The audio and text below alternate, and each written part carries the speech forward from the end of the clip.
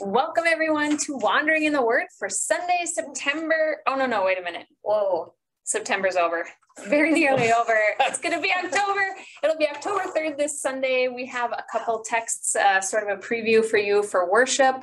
We're continuing to move through the Gospel of Mark. And oh yeah, if you're wondering where we are, we're camping this week. Yeah. We just ditched First Lutheran and thought we'd spend some time in the great outdoors. Yeah. Staff vacation. Yeah. Vacation to the 10 Tails classroom. Team building here. We're pretending we're in nature. But it is going to be October here in just a couple days.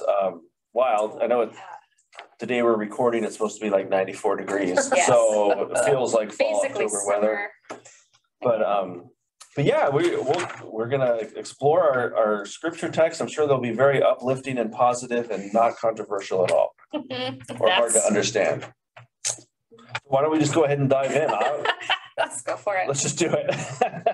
Our gospel reading for October 3rd is Mark 10, 2 through 16. And I'll read that. Some Pharisees came Some Pharisees came, and to test him, they asked, "Is it lawful for a man to divorce his wife?" Jesus answered them, "What did Moses command you?" They said, "Moses allowed a man to write a certificate of dismissal and to divorce her." But Jesus said to them, "Because of your hardness of heart, he wrote this commandment for you. But from the beginning of creation, God made them male and female. For this reason, a man shall leave his father and mother and be joined to his wife, and the two shall become one flesh. So they are no longer two, but one flesh. Therefore, what God has joined together, let no one separate." Then in the house, the disciples asked him again about this matter. Jesus said to them, "Whoever divorces his wife and marries another commits adultery against her. And if she divorces her husband and marries another, she commits adultery." People were bringing little children to Jesus in order that he might touch them, and the disciples spoke sternly to them. But when Jesus saw this, he was indignant and said to them, "Let the little children come to me. Do not stop them, for it is to such as these that the kingdom of God belongs. Truly, I tell you, whoever does not receive the kingdom of God as a little child will never enter it." And he took them up in his arms, laid his hands on them, and blessed them. The gospel of the Lord. Praise to you, O Christ. Yeah. Wow. Well, at least we ended with a nice image of Jesus blessing the children that come and really welcoming them. Using them as an example and a model for how it is that we enter the kingdom of God as a little child, as someone who's, not powerful or maybe even deserving, but as someone who comes willing to receive and Jesus willing to give. Yeah. I mean, Jesus is indignant. I don't think we've ever heard about Jesus being indignant in any other part. It's a good word. And he's indignant like on behalf of these kids who are being excluded. And so that's a great look at Jesus kind of standing up for these.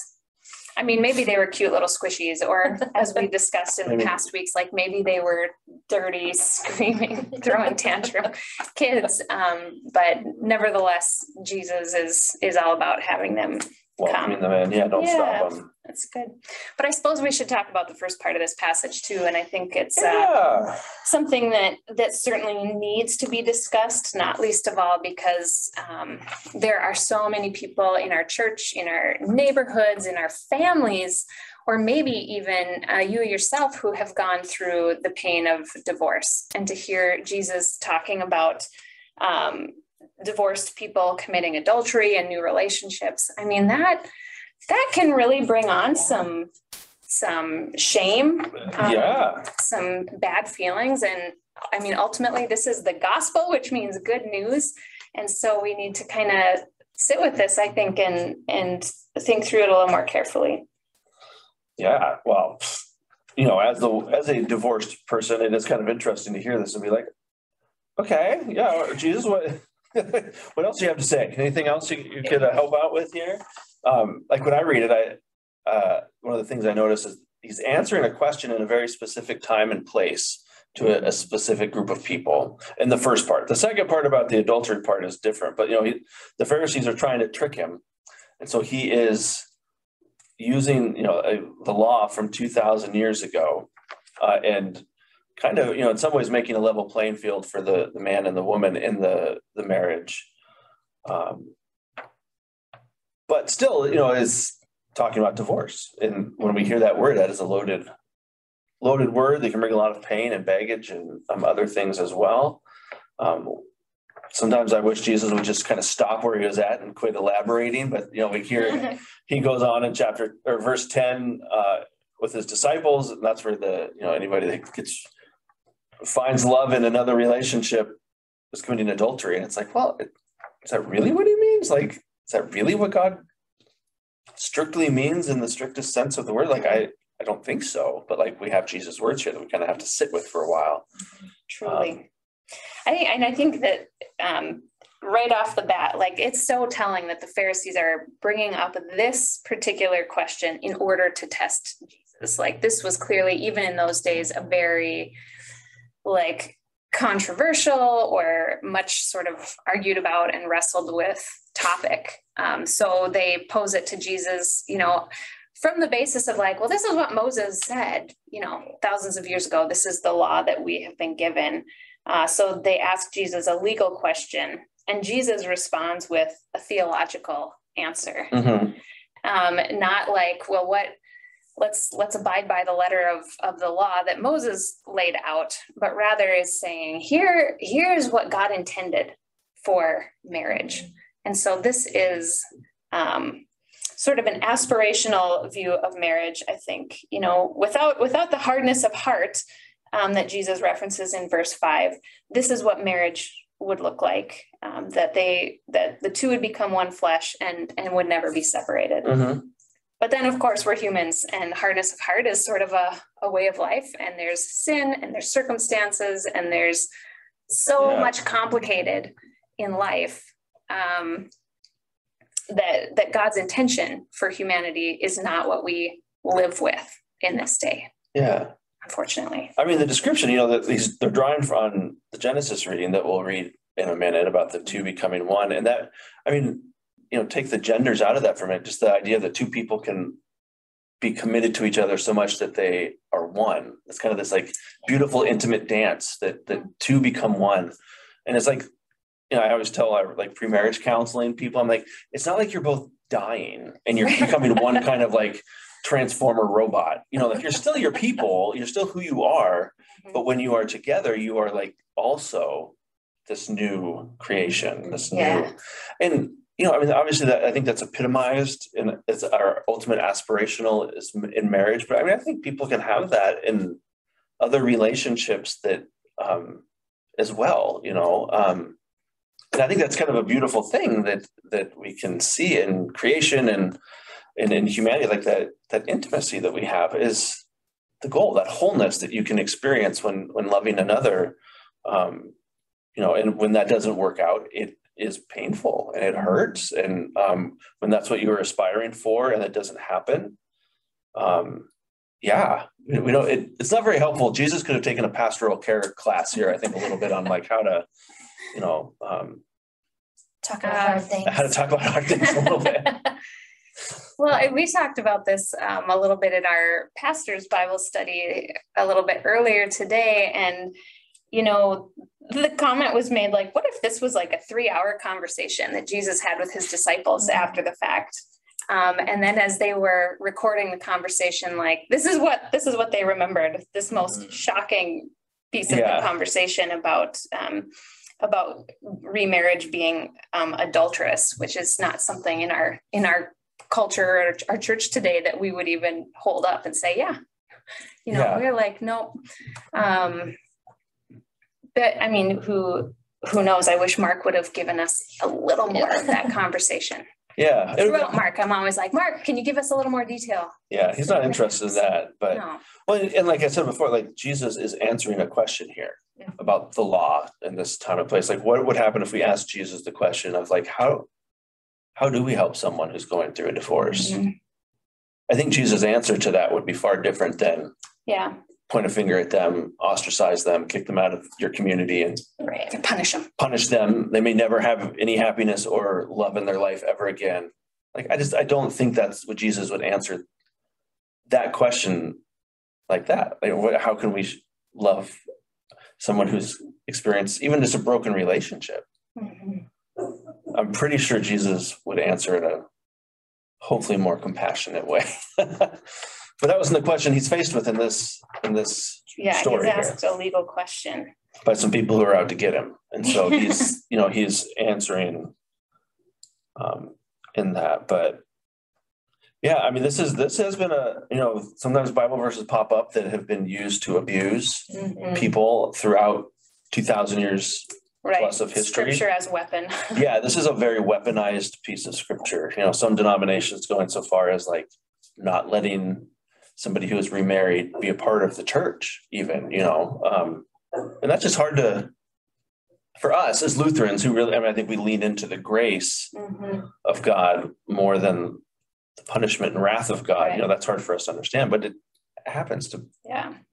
And I think Lutherans can lean into the grace because we have such a big theology of sin. Like there is no getting around it. Like that is part of who we are, so that we have to lean on grace. Yeah. And I'm really happy to do that with all of our brothers and sisters who've been through the difficulty of divorce in their own lives. Yeah. Well, should we go into speaking of our Genesis reading that Jesus quotes here? Jump into that. Genesis chapter 2, verses 18 through 24. Then the Lord God said, "It is not right that the man should be alone. I will make him a helper as his partner." So out of the ground the Lord formed every animal of the field and every bird of the air, and brought them to the man to see what he would call them. And whatever the man called every living creature, that was its name. The man gave names to all cattle, and to the birds of the air, and to every animal of the field. But for the man there was not found a helper as his partner. So the Lord God caused a deep sleep to fall upon the man, and he slept. Then he took one of his ribs and closed up its place with flesh. And the rib that the Lord God had taken from the man, he made into a woman and brought her to the man. Then the man said, "This at last is bone of my bones and flesh of my flesh.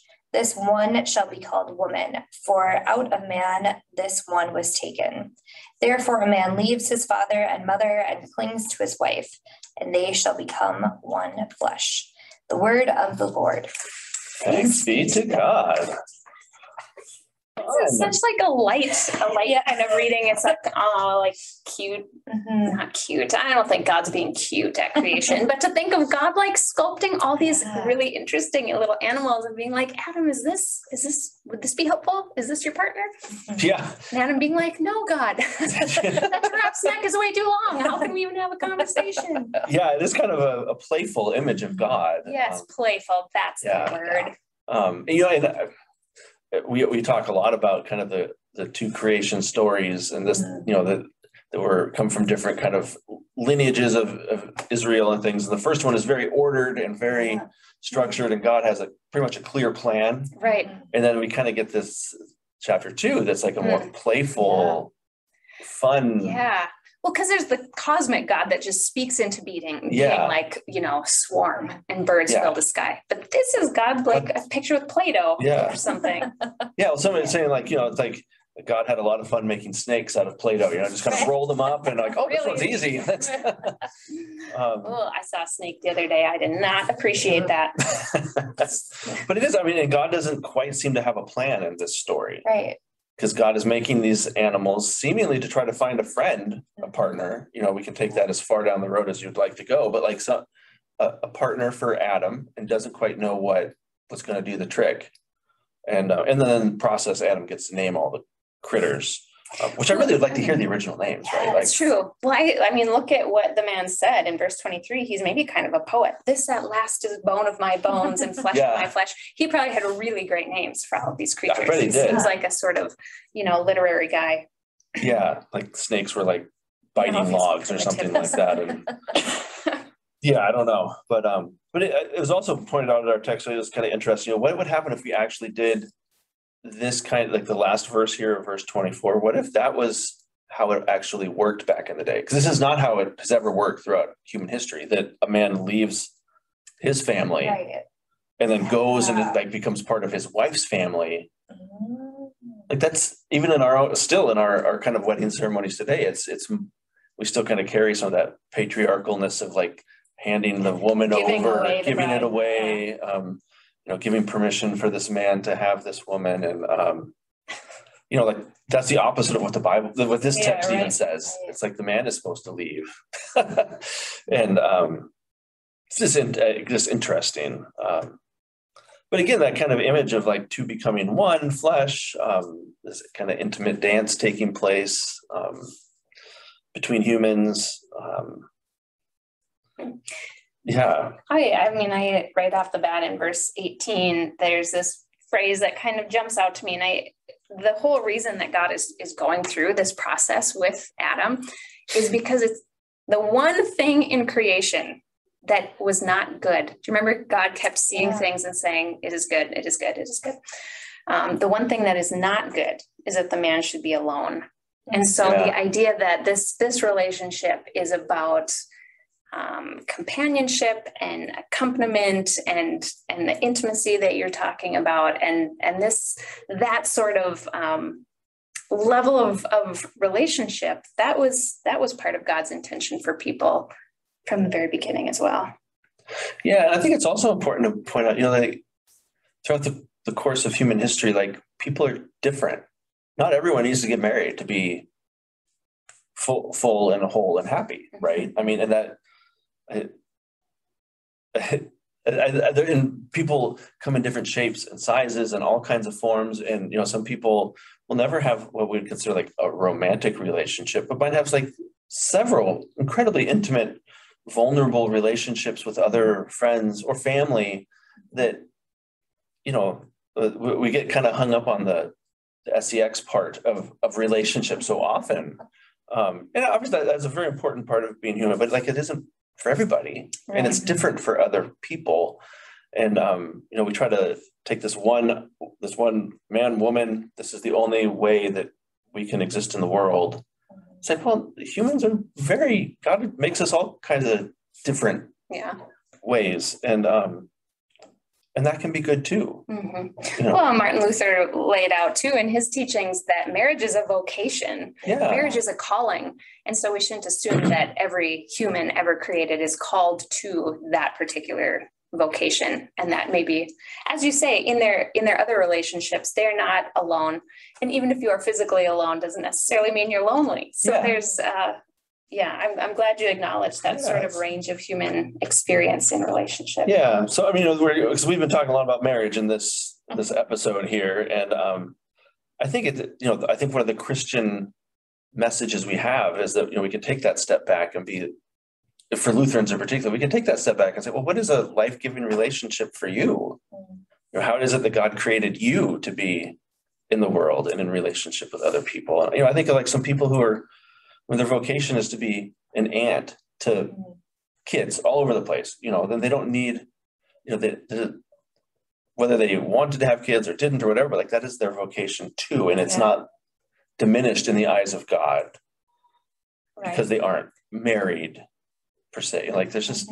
And like our clergy colleagues in the Roman Catholic Church are called to ministry over and above a call to marriage. Relationship, that's something they have to lay aside. But there just is with 8 billion people on the planet, we don't all fit into the same circular peg. There's different ways. And the church hasn't always been kind to those different ways. We lift up the family so much. We want young families in church, which we do, but we also want single folks, divorced folks, everything in between. We want people to come and find a relationship with God here, however it is they, are being in relationship with other folks. So. Well, when I saw this text come up on the lectionary, what I immediately remembered was last Wednesday in church school, we talked about this scripture reading as kind of our theme for the week. And that was the lesson in the curriculum, created in God's image. Did you hear this any differently in light of that, Melissa? You were singing that song that we did, the video. Watch our live stream of that. That was great. I think it's just interesting that he made a helper and a partner, and that, A servant. not a servant, Yeah. and that it's okay to ask for help, and that maybe Adam even had to tell God, like, I'm kind of lonely. Yeah. This dog is not talking back to me. Super cuddly, Yeah. but Not a good The partner. sloth is awesome, but it's just not Just missing a couple missing something. key somethings. yeah. Yeah. But yeah, God does recognize it's not good for us to be alone. Whatever that looks like, I think that is true. That longing for community and relationship gets played out differently, but there is still even the most introverted, we need each other, Yeah. at the end of the day. Other humans. Cats and dogs are great. That's too. true. And they can provide do quite a fill bit of a need as well. social interaction, especially during the pandemic. But That's true. Right. but yeah, it's good text to read, I think, and to think about, Yeah, I don't know. Any closing ideas or thoughts here on a whole range of things? I think we're good. Excellent. Well, thanks everyone for joining us for October 3rd's Wandering in the Word. Hope you can join us in worship some way or another, or Wednesday nights, or other things we have going on. We're glad to be the body of Christ together, exploring God's Word and talking about it. So until next time, we'll talk to you all later. All right, bye. Bye.